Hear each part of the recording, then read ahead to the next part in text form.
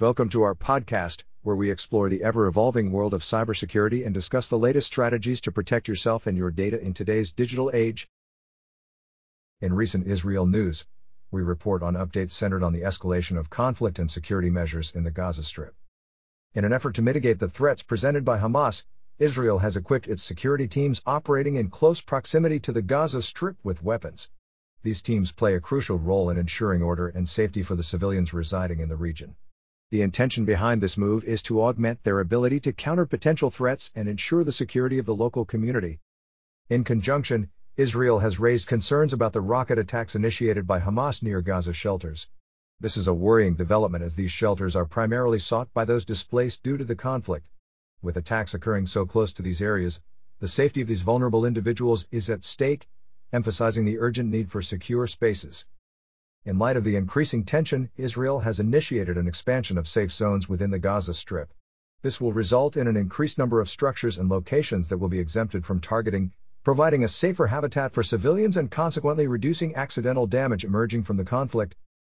Israelis are doubling down on fortifying their security teams, providing them with the necessary weaponry and resources to effectively handle any potential security threats and uphold stability in the region.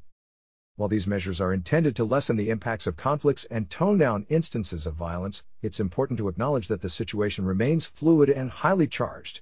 The overriding objective remains, ensure the safety and welfare of both Israeli and Palestinian civilians and strive towards de-escalating the prevailing tensions in the Gaza Strip. In recent Microsoft news, there's been a notable uptick in security threats vigilant stakeholders should be aware of. The Russian APT28 group has been exploiting a vulnerability in Microsoft Outlook to execute targeted attacks on European NATO member countries, including a rapid deployable core. This specific targeting has raised concerns about the prospective cyber threats to these nations' security. Parallel to this, there have been rising instances of cyber attacks aimed at operational technology (OT) networks, exposed servers holding medical imagery, and outdated Microsoft Exchange servers. The vulnerabilities in the Microsoft Dynamic Host Configuration Protocol, DHCP, are also being exploited to forge DNS records, allowing unauthorized access to sensitive information.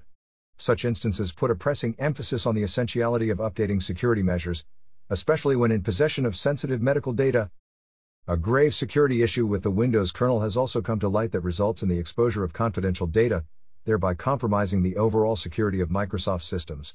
Further fueling concerns, Russian threat actors have been leveraging the above-mentioned Outlook vulnerability to hijack Microsoft Exchange accounts, posing a severe risk of exposure to sensitive data.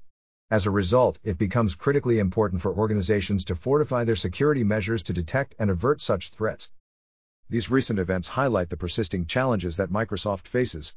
It underlines the importance of consistent vigilance to protect against ever-present and evolving cyber threats. Thank you for joining us today as we explore the world of cybersecurity. As we continue to navigate this digital landscape, remember to stay informed, stay vigilant, and keep your data protected.